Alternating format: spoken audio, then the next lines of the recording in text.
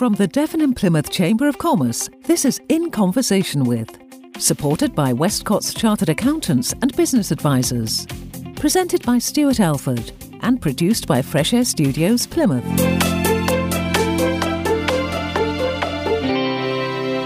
Hello there, I'm Stuart Alford, Chief Executive of Devon and Plymouth Chamber of Commerce, with another edition of our In Conversation With series of podcasts. And I'm absolutely thrilled and indeed honoured today to be joined by Mark Ormrod. Welcome, Mark.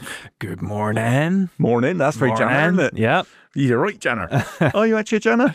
Born and bred, Penny come quick. Penny come quick? Born there. When my first flat was Whittington Street. Holdreth Street I was. Were you? I used to walk past Whittington Street on the way to Stoke School. Ah. Yeah, went to Hyde Park Infants and Juniors and Stoke Damerel Community College. You are a proper Janner. Proper Janner, yeah. Proper Janner. It's funny, we were talking about this. I'm working with Plymouth City Council on a panel of people who are looking at where we take Britain's Ocean City brand next. Okay. So talking about rebranding, it's like, how do we use it more? And discussions came up about, is being a Janner, projecting what a Janner is outside of Plymouth, good or bad? So if you think of Scousers, they're proud to be Scousers. Okay. They embrace their Scousness, if you see what I mean. Yeah. But until relatively recently, we haven't, have we? Do you know what I mean? I think the first time I noticed it, sounds silly, was pandemic. There was a bus and on the side it said, be a good Janner and look after Nana. So it was about, staying. Yeah. And I just thought, we haven't really called ourselves that. I don't know if it's your view on that is good or bad, but it's just shout about it. Yeah. Shout about it. It's fun. Yeah. And it's who we are. And Argyle now, I don't know if you've been lately, but they have the Janner song at the start. Do they really? Yeah, we all sing with Janners. Yeah, I won't sing because people would switch off immediately.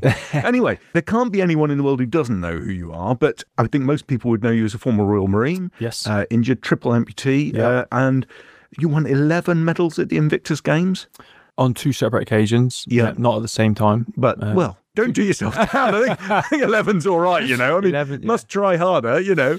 Yeah, no. Try and do 11 in one games next time. I'll try. Yeah, and you've raised a bit for charity too. Over the years, yeah. I've been in and out of the charity games since 2010, working with various military charities. Yeah. I mean, it's impossible to say accurately how much, but if I had to guess, since 2010, across the board, I've got to say close to 5.5 mil, something like that. Blooming heck. Yeah. Yeah, you haven't sat around doing nothing, have you? I don't remember the last time I sat around doing nothing. No. I'm always on the go. Energy. So if you don't mind, I want to start with what I think people would think is the biggest thing in your life, I suppose, that happened. In that is how you became injured, if you don't mind me asking. So that life-changing event, I understand you were the first triple amputee to survive the Afghanistan conflict. So if you don't mind, tell us to bugger off if you don't want to, but tell us what happened, what you remember about it, and how it kind of happened. So I was deployed to Afghanistan in 2007. The 7th of September 2007 is when I landed and was due to be there for a 6-month tour. We were working at a place called Forward Operating Base Robinson, which was situated in the Helmand province. So, you know, not a great place to be, very kinetic, probably one of the most dangerous places on earth at the time, potentially still now with the amount of undiscovered landmines and ordnance that's around there. But our job when we got there was, our overarching aim was to win the hearts and minds of the locals. You know, we were there to provide them with protection, to try and give them a better quality of life, whilst also hunting down the bad guys and the Taliban, I guess, with the bad guys. Trying to make the world a better place. So, you know, no easy tasking. It was difficult, but we had done a lot of training in leading up to it. You know, it's what we do as Royal Marines and men and women in the military. That's what we sign up for. And it was going great, to be fair. For the first 3 months, we were conducting routine foot patrols on a regular basis. We were acting on intelligence that we had gathered or been given about things like enemy locations and weapon caches and that kind of stuff. I think we were improving the lives for the locals there. We would, you know, give them food and water and, you know, have a bit of banter and fun with them and work side by side with them to try and complete some of our objectives. And then on the early hours of Christmas Eve morning, I was called up to the headquarters compound with a group of my friends, and we were given a brief on our next foot patrol. We'd been kind of confined to where we were working from for a couple of days because of lack of manpower. So we were all a bit eager. Stir crazy, ready to get out there. Yeah, get out and stretch our legs. And the thing is, when you're in these places, in these scenarios, you're always being watched and observed, and any sort of disruption to the normal pattern of daily life, like being confined to base for a couple of days, is a real good opportunity to launch an attack, because the enemy will assume something's wrong. You know, you're at a weak disadvantage, so we'll attack.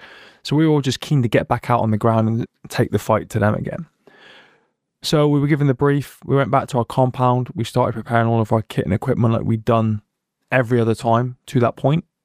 And then we went back to the HQ compound and we formed up by the rear entrance of the camp. Now, there were 2 groups, 2 sections with 8 men in each section. One was going to go north and one was going to go south. And we were told to patrol the immediate perimeter of the camp, pushing no more than 300 meters, and then meet at the front entrance of the camp. So now the opposite side. So very, very basic, low level infantry style soldiering, you know, and compared to what we've been doing before, where you push out for 4, 5, 6, 7 hours at a time, you go however many miles you go across undulating terrain. It was literally go out the back door, walk around the perimeter, come in the front door. And it was just for us to get out and stretch our legs while we started regaining momentum. We had not received any new intelligence that there was any extra cause for concern. So as far as we were concerned, it was literally go out for a bit of a bimble, come in, open your Christmas presents, and have a bit of fun on Christmas. So they opened the rear entrance to the camp, and I was second in command of the group that went north. The other guys went south. And about 5 hours into it, both sections then found themselves at the opposite side. So now we're close to the front entrance of the camp, ready to finish up for the day. It took that long to go around. It's a big thing. It was pretty big, yeah, but you have to be very slow, very thorough. Right. We were engaging with civilians and chatting. Okay, right. One of the target indicators for IEDs were like rocks that were piled up. If we'd ever see that, we'd have to report it back, and then someone would come and investigate it later. So it's a slow burn type thing, right? So it took us about 5.5 hours. And as we were getting ready to finish up and go back in, the section that I was in were on some high ground. And now, slightly beneath us, as we looked down from the high ground, we could see like a semi bird's eye view of the camp that we were working out of. And then down beneath that, underneath the camp, was the other group of men that we've been working with. So we were in a very advantageous position tactically, because we could obviously see everything around us, and in a firefight, it's a lot easier to fight going downhill than it is up. So our job in that instance was to give protection, what we call overwatch, for that group. Well, they went into camp, got behind the perimeter wall where they were safer. They would then return the favour while we came down off the high feature and then went back into camp. So very, very basic, low-level stuff, done it a million times. Now, normally, if you're out patrolling and you go firm, so you stop, you want to try and get behind a building, a wall, a tree, a rock, a shrub, whatever's going to give you some cover from view and some cover from fire in case you get into a firefight. But because we were up on this high ground and effectively on a ridge line, we didn't have any of those luxuries. Now, about 4 meters in front of me, there was like a shallow bowl in the ground, like just a dip. So in my mind, I thought, all right, if I take half these lads in there, we get down on our stomachs. Anyone that's looking up at us from beneath us, because there was nothing higher than us, anyone that's looking up is going to have a hard time seeing us, which means they'll have a hard time engaging us with any sort of weaponry. So in my mind, in that scenario, that was the best protection I can give to those guys. So the guy in charge, Corporal Helsby, he took his half of the section and started giving them fire positions just outside of this bowl. I jumped into the bowl and the lads started taking their fire positions up. When they were happy, I mean, there's all these boring things you've got to do, get down, you've got to have arcs of fire, they've got to be interlocking, everyone's got to know what their area of responsibility is, all that kind of stuff. Once they had done all that and they were happy, they gave me the thumbs up. I did a few checks because there's a couple of things you got to do. I just wanted to make sure that defensively, in case there was an attack, we were good to go and quick to react. And then when they were happy and I was happy, I started slowly walking over towards the position that I selected for myself. And as I put my right knee on the floor to get on my stomach, that was the moment that I knelt on and detonated an improvised explosive device. Merry Christmas. Yeah. Do you remember it? I do. I remember the whole thing. Wow. And I think actually, I mean, I'll tell you about it, absolutely. But I think that I'm fortunate that I remember it, because it's never affected me mentally since. And I know a lot of men and some women that I went through rehab with who have been involved in IED explosions that were knocked out because of the blast, that remember nothing. But I mean, everything's stored up in your subconscious somewhere. Yeah. And then many years later, it comes back, and that's when they suffer. But I remember the whole thing, you know, I knelt on this device, it exploded. Because of the terrain we were working in, very sandy, very dusty, this huge dust cloud gets created in the explosion. I had no idea what I had done. And my first thought was, we're under attack.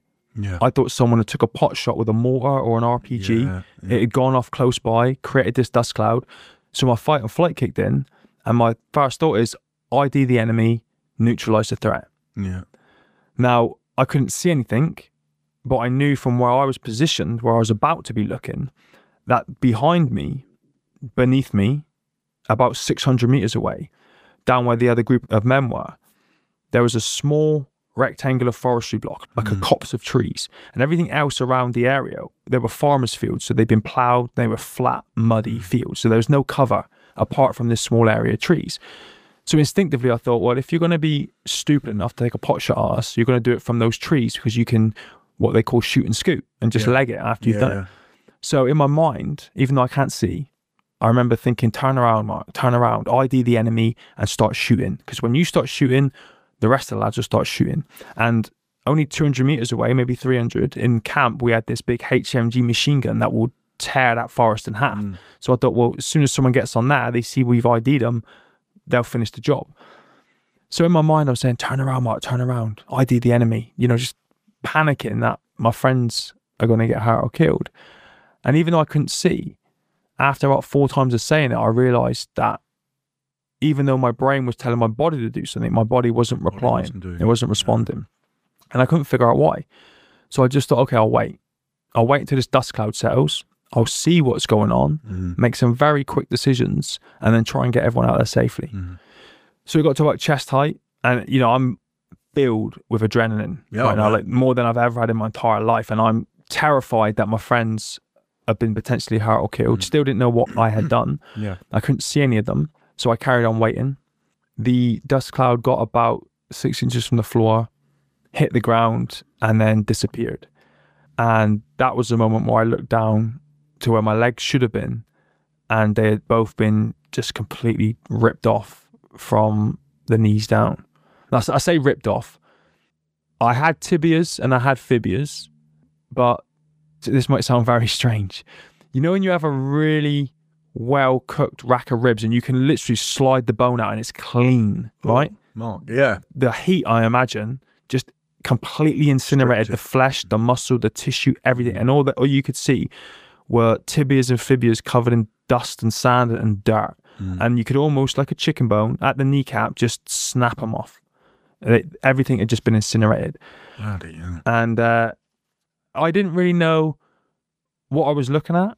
Your body's fascinating. It's amazing how it processes things like this. So there was no pain.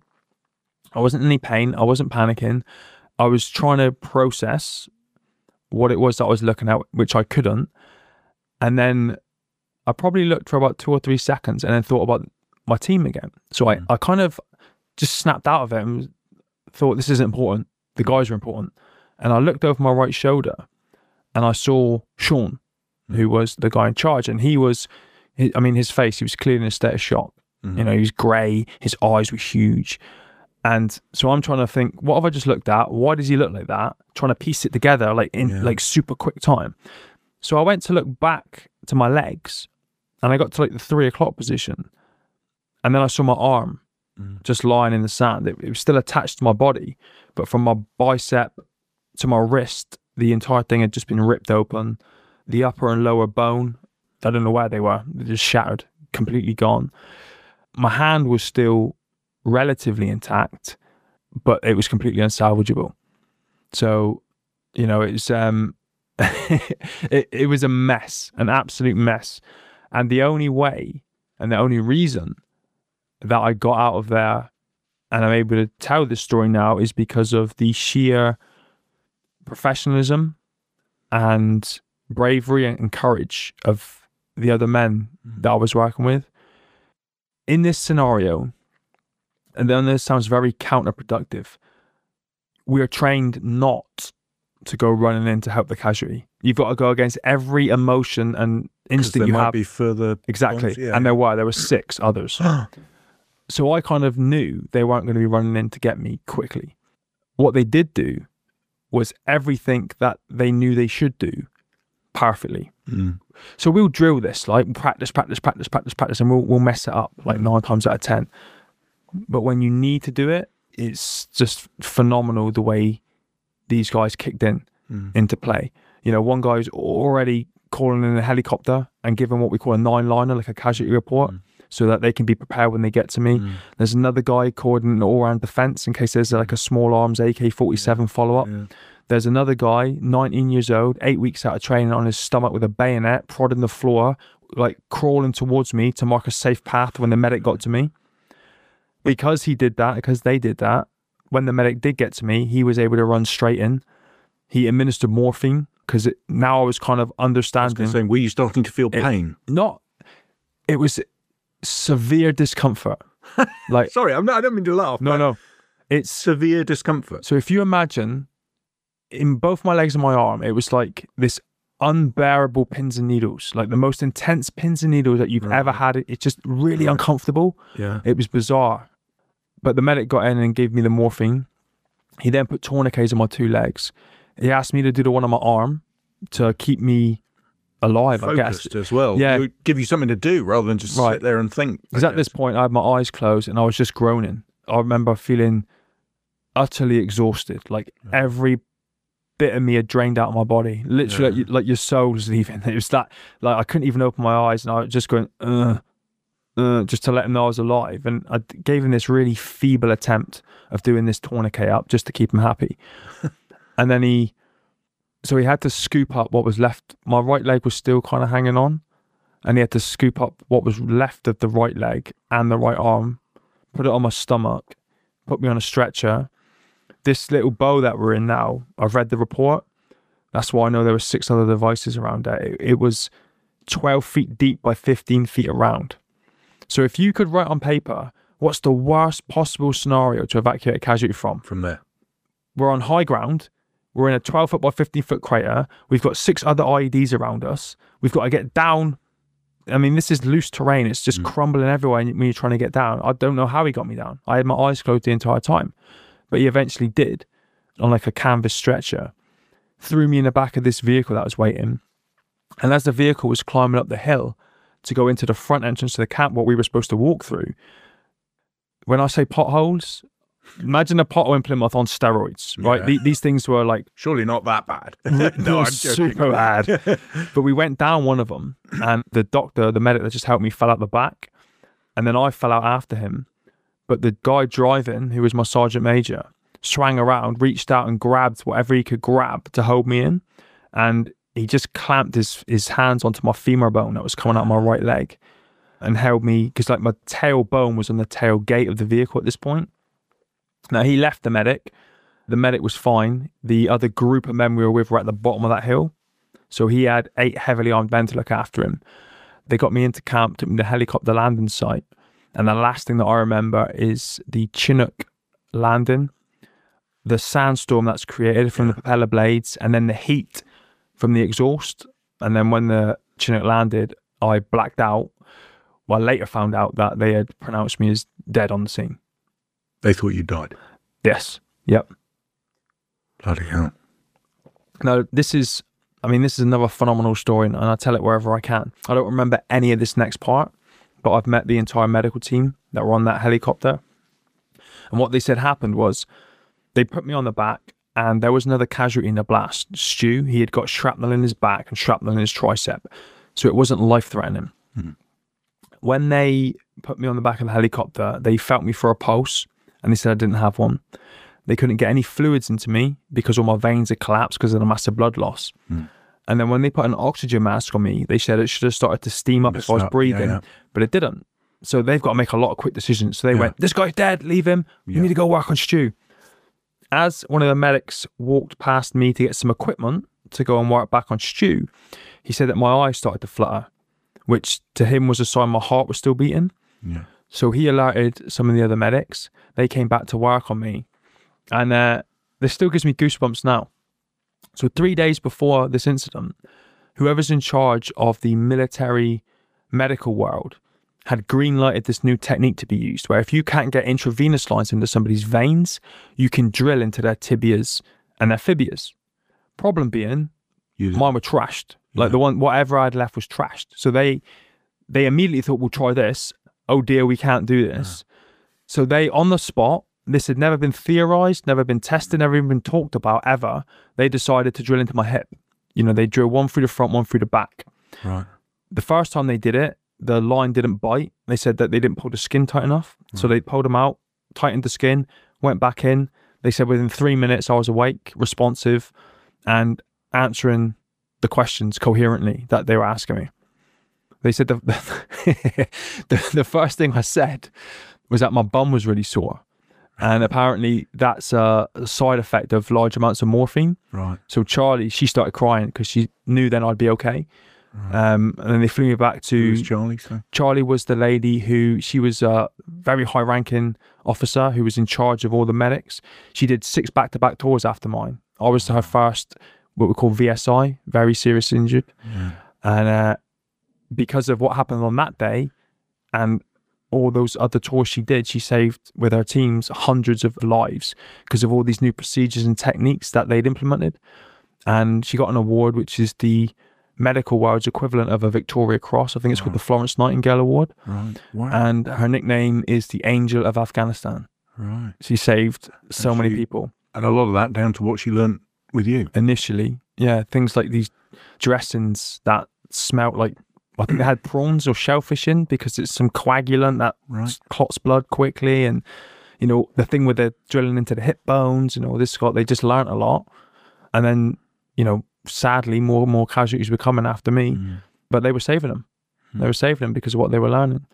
So you had that horrendous injury and you were in the Chinook and then you woke up. I guess, where were you when you woke up and what happened over the next days, weeks, months? So I've got like a 3-day black spot. I don't remember anything. I woke up on the 28th of December in Selly Oak Hospital in Birmingham. And I remember I was choking on like a feeding tube and I couldn't open my eyes. I was absolutely exhausted. It felt like someone had put fishing hooks through my eyelids and then hung weights on them. And I remember as I was coming around, I could remember hearing lots of people around me and I was choking and they were all saying, take the tube out, he's choking. And everything was echoing. I think because of the drugs that I was on and the pain relief. And I was just mumbling. I couldn't say anything, but I heard voices that I recognised. And one of the voices I heard was my wife, Becky. And I don't know why I did this. I couldn't see her, but I could hear her. And I could tell how close she was to me. And I was completely exhausted and wiped out. And she was trying to talk to me. And I was just mumbling. And I actually proposed to her. Did you? Yeah. And she said, all she said was, did you just ask me to marry you? It took about 15 minutes for me to try and figure this out. And she said, you just smiled and then fell back asleep. Right. And then so they brought me out. They reduced the medication the next day. And I was. When did she say yes? We need to know. In that moment. She did? In that moment. Did you know she'd said yes? Yeah. And then she said, you smiled and fell asleep. And then that was it wonderful. for that night. And then they brought me out of the coma slightly the next day where I was a bit more with it. I could understand a little bit more what was going on. But that first week was wild. You know, I was on so much pain medication that the first day I thought I'd just lost some toes and some fingers. And then the day after that, it was kind of like, oh, no, it's my feet and my hand. And it was like each day was getting further and further until I think day 7. I used to be right hand dominant and I pulled my right hand out from under the bed sheet to scratch my nose because I had an itch. And I'd been doing this all week. Like anywhere I was itching or whatever, I'd use my right arm. And I giggled. And the nurse said, what are you giggling for? And I had a lot of hallucinations that week because of the morphine. Like not bad ones, like funny ones. Like I met Will Smith and, 8-foot bottle of ketchup in my room and all this stuff. And I said, I'm hallucinating again. It looks like my right arm's falling off. And she just looked at me with that look as if to say, how do I tell him? But she didn't have to. I was like, okay. Because day by day, I'd kind of got a better understanding of my situation. And by that day, I was like, okay, cool. both legs above the knee, right arm above the elbow. I know now. Cool. Right. After you say cool, what was your sort of mental state at that point? Because I think a lot of people would think, it's over and my life's over and it's never going to be the same again, and be in a pit of depression or... No, it wasn't like that. And I have to be careful how I say this. The medication they had me on made me just think everything was wonderful. I don't know what it was they were feeding me, but I didn't care about anything. Okay. I thought the world was great. For that whole week, it was like, yeah, it doesn't matter. No one needs a right arm, and legs are overrated, so we'll get by without them. It's all right. What's going on in the world? And everything was just great. Right. I don't know what it was, but I can see why people can get addicted to stuff like that, because I didn't care about anything. Mm. And then they moved me upstairs after 7 days, and again started this process of further reducing that medication to let me understand more of what was going on. And that was the real struggle. Those 5 weeks in hospital then were a bit difficult. They were up and down, where I really knew my situation, and I really started to see the struggle straight away, because I've got a giant scar on my remaining hand where I had shrapnel tore my palm open, so I could only use 2 fingers in the beginning. So even things like sitting up in bed, I would just be sweating, and everything was just a nightmare in that first 5 weeks. So I've left hand dominant now. I'd never really used my left hand. I had 2 fingers to use. I had people feeding me, tubes everywhere. Great thing was catheters are great. You don't have to get out to go for a pee. That's wonderful. You can just lay in bed and pee yourself. But yeah, it was a bit rough. And then it almost feels like a scene out of a movie. Got the old knock on the door about 3.5 weeks in from this doctor. He wasn't part of my team. I'd never met him before, but he was an amputation specialist. And he came in and said to me, quite matter-of-factly, you need to start preparing for life in a wheelchair, because I've never met anybody who's got one leg missing above the knee that has any success in walking. And he'd been doing it for 33 years. This is January 2008. And he went on to explain to me that prosthetics were so painful, so difficult to use, and took so much energy that most people just threw them in a cupboard and then got in a wheelchair. And that's with one leg missing. And I was missing both legs above the knee and my dominant arm above the elbow. So, that hit me real hard. And I'll be very honest, that made me want to take my life, because I was 24 years old and I'd gone from being 6'2" and weighing 16 stone to being 3'5" maybe. And at that point, about 8.5, having lost the limbs and fighting off the infections, I had lost my dominant arm. I knew my career was over.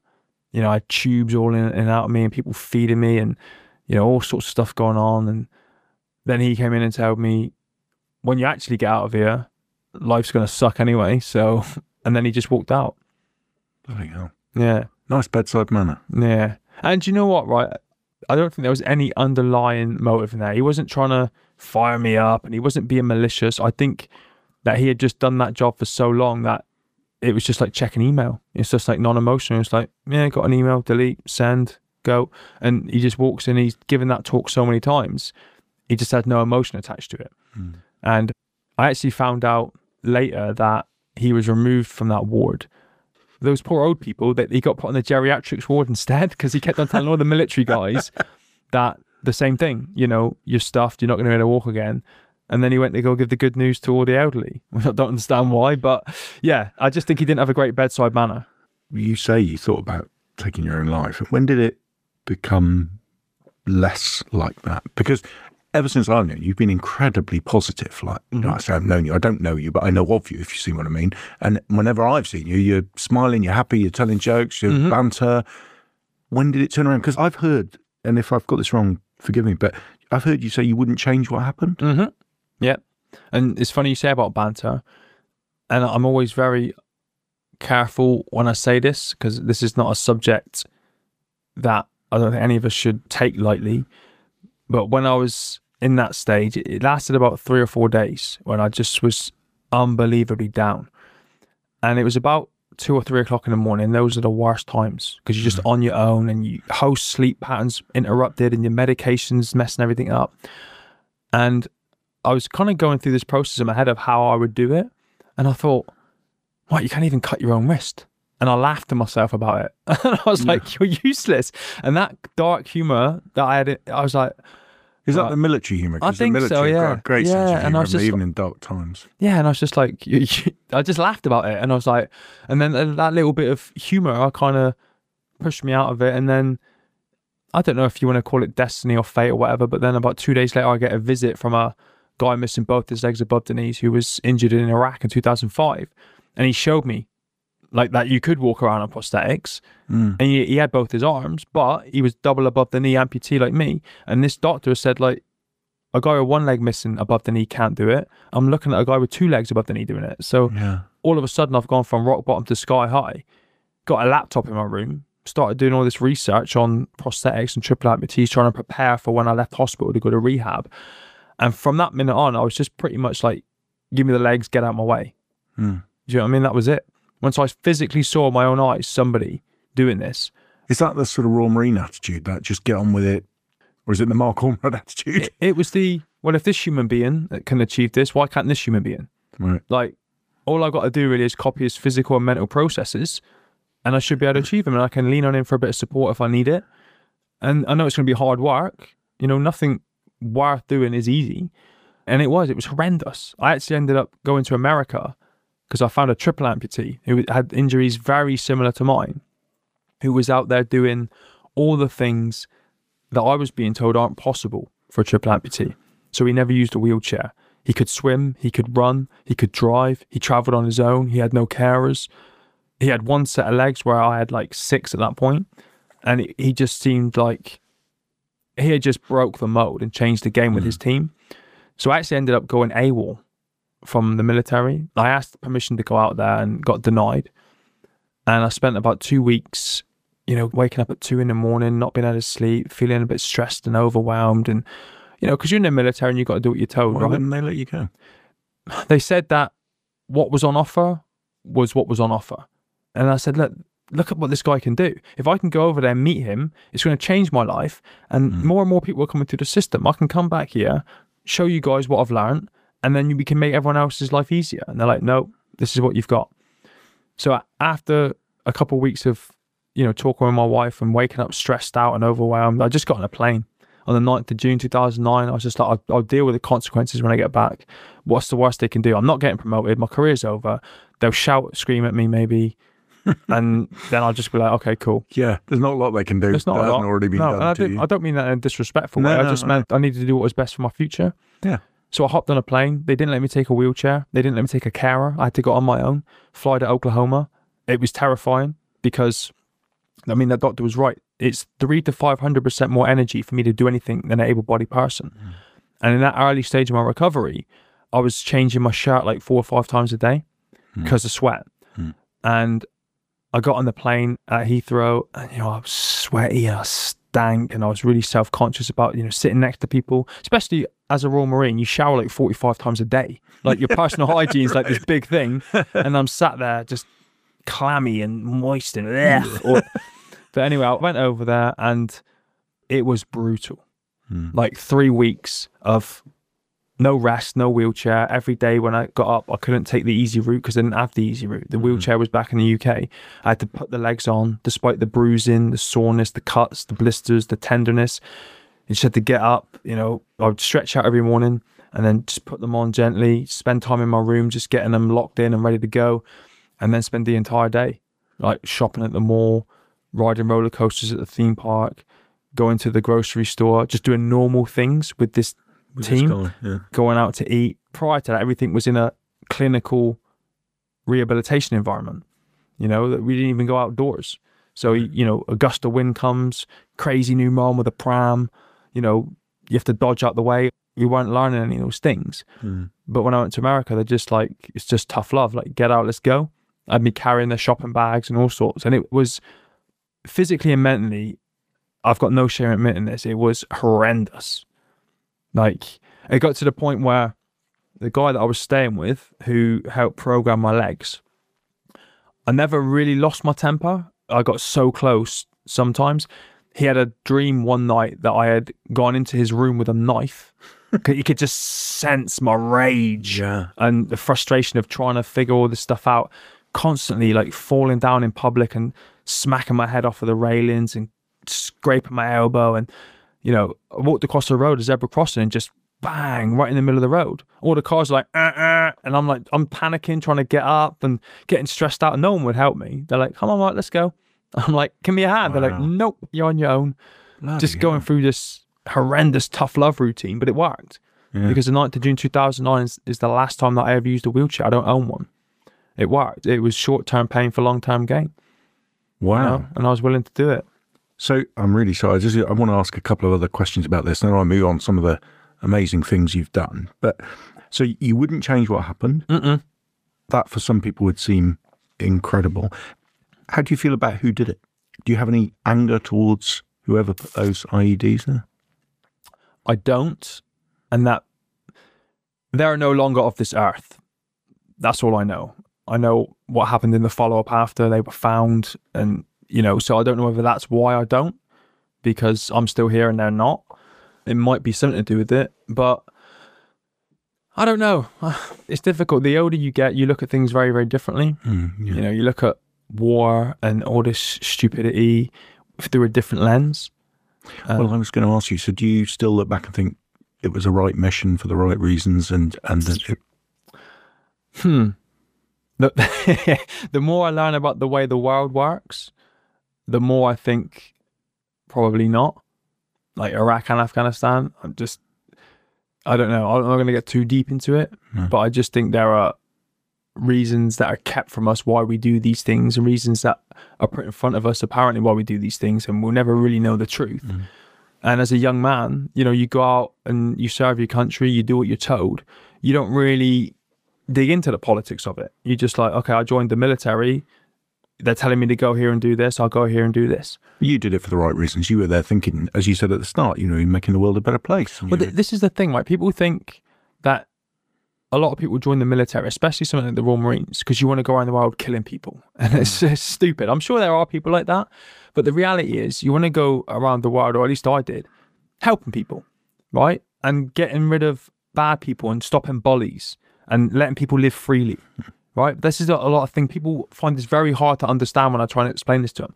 I didn't just join the military because I wanted to go around the world shooting people. That's stupid. Yeah. I went there to try and help people. Yeah. You know, and then, you know, I'm 40 years old now. I was 19 when I went to Iraq, 24 when I went to Afghanistan. Very different person I am now compared to what I was back then. And just one more thing on this subject. Forgive me, it's a very personal question, but did you ever worry it would affect your relationship? You know, because of what happened to you, did you think, oh, she'll leave me now because, you know, I'm injured? And I did. So my wife is from Surrey. We met in Plymouth because her and her friends were down at the university finishing off their degrees, so they had a year down here. We met. We had been going out for 12 months when I got injured. I have a daughter, Kezia. She's 18 now from a previous relationship. So I was 24.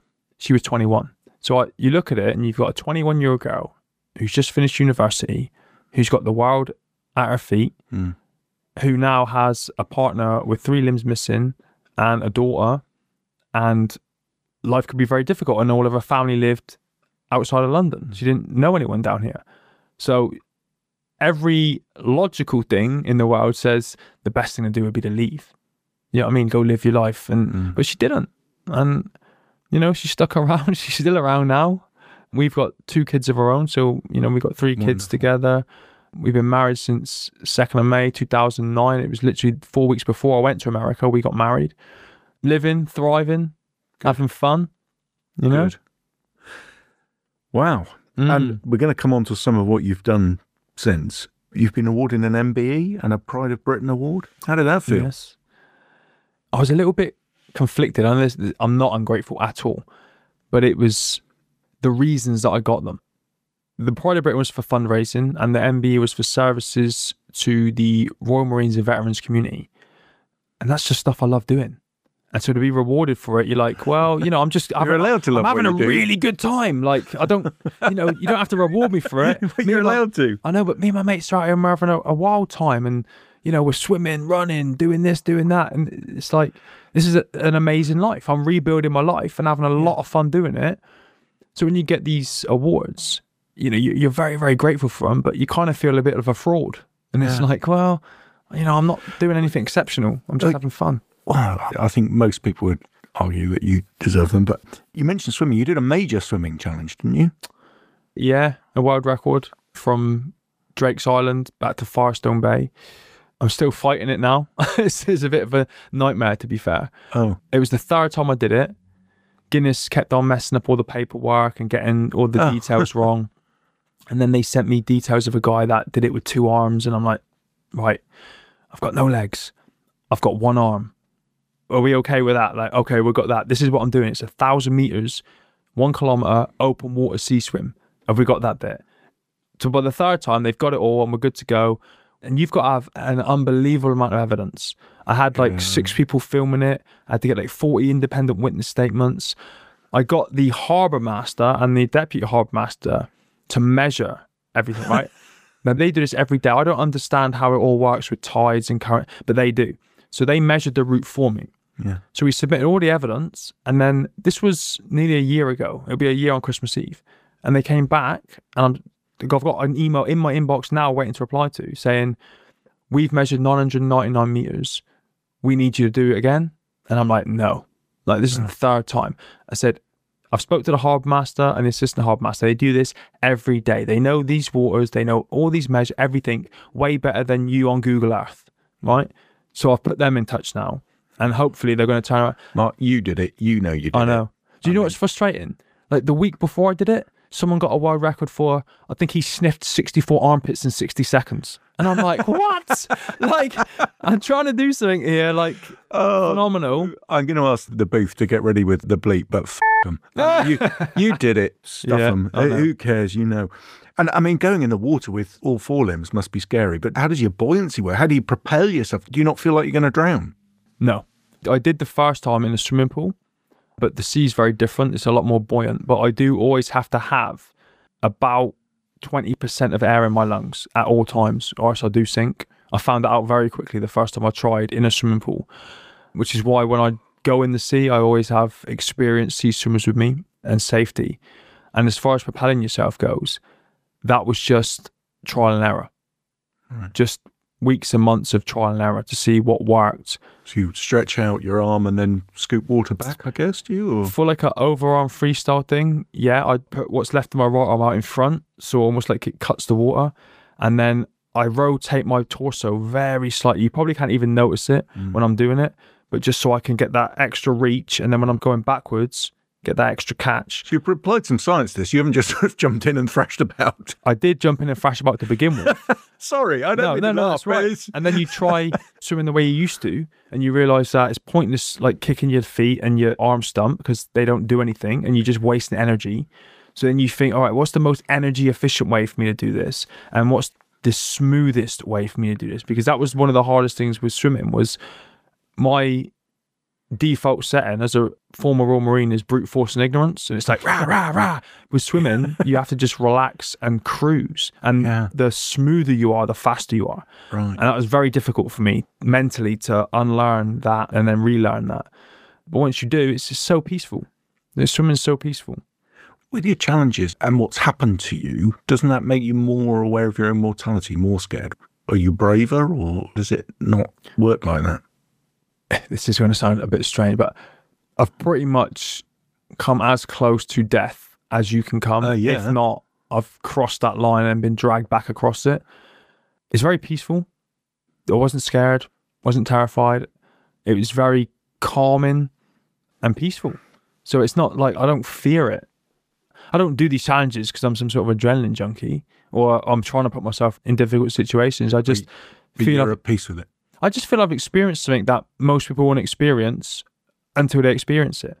And it's not what I think a lot of people think it is. As far as our experience, there's no white light or anything like that. It's like falling asleep. It's being extremely tired, and I'm more tired than you've ever been in your life, exhausted, tired. And you fall asleep peacefully and calmly, and then you just don't wake up again. Only for me, because of the medics, I woke up again. And so, bless those medics. Everything's just you do look at life differently. I know it sounds a bit corny, but you do look at it differently, and you do take more opportunities, and you do want to achieve more and build a bigger, better life and a legacy, because you're just grateful. You're grateful that you get the second chance. Well, it's funny that. My next two questions, one was what do you want your legacy to be? But also, what's your next mad challenge? Knowing you, you've got something mad up your sleeve. I don't. No. Really? One of the things I do want to do, the Just Giving page I put up last year, I think it was, for the challenges I did, is at about £674,000.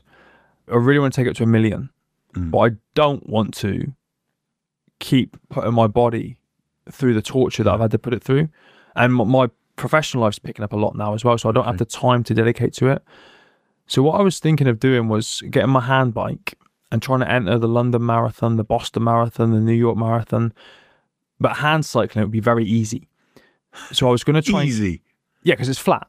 And it's like 26 miles flat. It's not even a warm-up on a hand cycle. I was going to get a coffin made up and then put 150 kilos of weight in the coffin.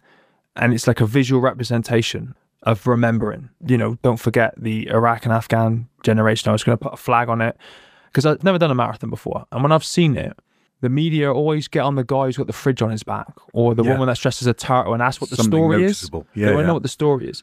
So I just thought, what can I do that's not going to kill me physically, but it's going to get a lot of attention to raise a lot of money? So I think if a guy with 3 limbs missing with a coffin on the back of his bike doing the London Marathon or the Boston Marathon, it's going to get a lot of attention. So then I can explain what I'm doing, point people to the Just Giving page, and then hit that £1 million mark.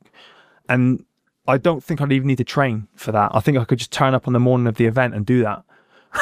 So it fits in perfectly with my professional life now. I'm literally even here. What is your professional life now? What are you doing? All sorts. Yeah. I'm literally after this going up to London. I've got a talk on tomorrow. I've got some brands that I do collaborations with. I've, over the years from working, invested in property around Plymouth. I've got a couple of book projects on the go and I've just signed a TV deal. So I'm constantly up to London. What an incredible life you've got at the moment. Yeah, and this is what, you're talking about legacy. This is what it is. I just want to leave that message, I think it's about resilience. One of the things that gets me a little bit is that human beings, I think, as a whole, have forgotten how capable they are. When you're a kid, right, and you learn to walk, you watch a baby, that first time it takes those steps, it falls down on its bum, giggles a little bit, and then, it might try again that day, might try again the next day. Eventually, though, that baby figures it out and learns to walk. It's not until you get older and you kind of get beaten down by the world and, this stupid F word failure comes out, which is just ridiculous, that you start to mentally be like, oh, I can't do this, I can't do that, I'm not strong enough for this, I'm not fit enough for that. And it's garbage. I just want to try and remind people that if there's something that you want to do, as long as you approach it in the right way, physically and mentally, you have a plan, you set a goal, you remain resilient, because you're going to fail. You're going to get knocked on your butt and you have to get back up, not just quit at the first time. If you just keep going, you're going to get there eventually. But I just think it frustrates me that humans are like, no, I can't do that. You can't. Fear of failure is the worst. I mean, what do they say? That failure isn't falling down, it's staying down. Yeah. And I think Muhammad Ali said, I've never failed. I've either succeeded or I've learned. Well, this is my exact point. That's my exact point. It's like the baby, it falls down, it learns. That didn't work, I'll try again tomorrow. So that didn't work, I'll try again tomorrow. And they keep going with no loss of enthusiasm. But, when people are going, you failed, or, oh, I don't think you're fit enough or strong enough. You start to have that mental battle, like, oh, maybe they're right. Maybe I should just quit. When really, that's the point where you need to just keep going. Yeah. Yeah. Well, I think I'm going to do one of my quotes because people say things much more eloquently than I can. But I think Winston Churchill said, courage isn't the lion that roars. It's that quiet voice at the end of the day that says, I will try again tomorrow. Mm-hmm. I think that's real courage, isn't it? Rather than just give up. Yep. So, look, I'm going to wrap up in a minute. I'm sorry. I've got some rude questions to ask you, though, if that's all right. Now, so I understand you're obese. Clinically, you are obese. I'm 3 foot tall and I weigh 9 stone. So clinically, I'm obese. Technically, when you do the body weight ratio thing, the body mass index, I'm going to fill out forms. But I have to there's nothing to you in the nicest possible. I don't mean that as in arms and legs, but I mean you're slim and fit, aren't you? Absolutely. Yeah. But you're clinically obese. On paper, yeah. And I understand you have a sideline in acting, particular roles. Yeah, I mean, out of a bad situation, a lot of good can come. So I live a very unique life, and in the movie world, in the film world, they need amputee battle casualties, they need zombies, they need all sorts of stuff. And so you're an obese zombie is what you're telling me. I'm an obese zombie in Hollywood. But yeah, they pay you So I've been in The Witcher, you know, with the Henry Cavill thing as a battle casualty. You can do battle casualty simulations. So a lot of my friends will go with the military. It's quite funny because a unit will be on exercise, normally a medical unit, and they'll get crashed out of their bunks at like 2 a.m. Oh, there's been a car accident. And then they'll have one of my friends lying underneath a upturned tank with blood all over their legs, screaming. And these people, you got to bear in mind, they've just been shook out of their beds, they're running, and they think it's real. Yeah, they don't know this. And then people throw up and they pass out. Sorry, I shouldn't laugh. But it's hilarious. And then my friends are like, come on, just sort me out. And then they're confused. They're like, how's this guy talking to me so calmly when his legs are crushed under a tank? And it's, So there are a lot of uses for us. And Halloween is particularly fun. You scare all the local kids, Mark. I do. I've done a couple of things over the years. I've done Chucky, the little ginger doll from the 80s. Oh, that's scary, yeah. I did a zombie on my lawn where none of the kids knew what was going on. They just saw this torso on the lawn and were edging closer towards the sweets. You've got an evil sense of humour, Mark. I got in a box once with 3 sweets written on the front. So when the kids came up, they thought there's no way. They wouldn't even think a grown-up would be in this box because it was so small, but I was in there. And then this year, not so scary, but I got dressed up as a bottle of Jean Paul Gaultier, the aftershave, because the bottle was just a torso with no arms and no legs. So I got a stripy vest and a sailor's hat, tucked my good arm away, and just dressed up as a bottle of aftershave.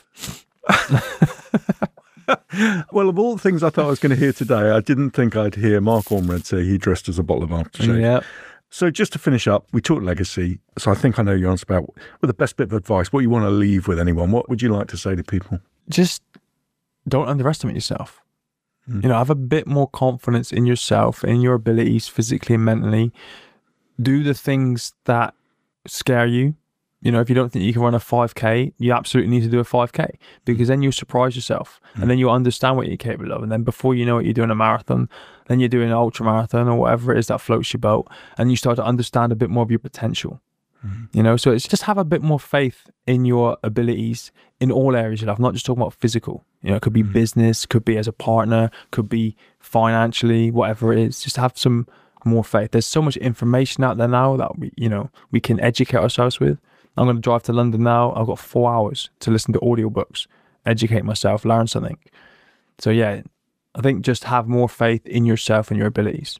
Well, Mark, that's great advice. I know you won't take it, but I think you're one of the most incredible human beings I've met. I don't know how you've been so resilient, so positive, all the good you've done out of what was a very awful thing that happened. And it's been a privilege to meet you, and thank you for joining us on In Conversation With. Thank you for having me. In Conversation With is supported by Westcott's Chartered Accountants and Business Advisors. Accountants and business advisors acting for over 800 farmers across the southwest.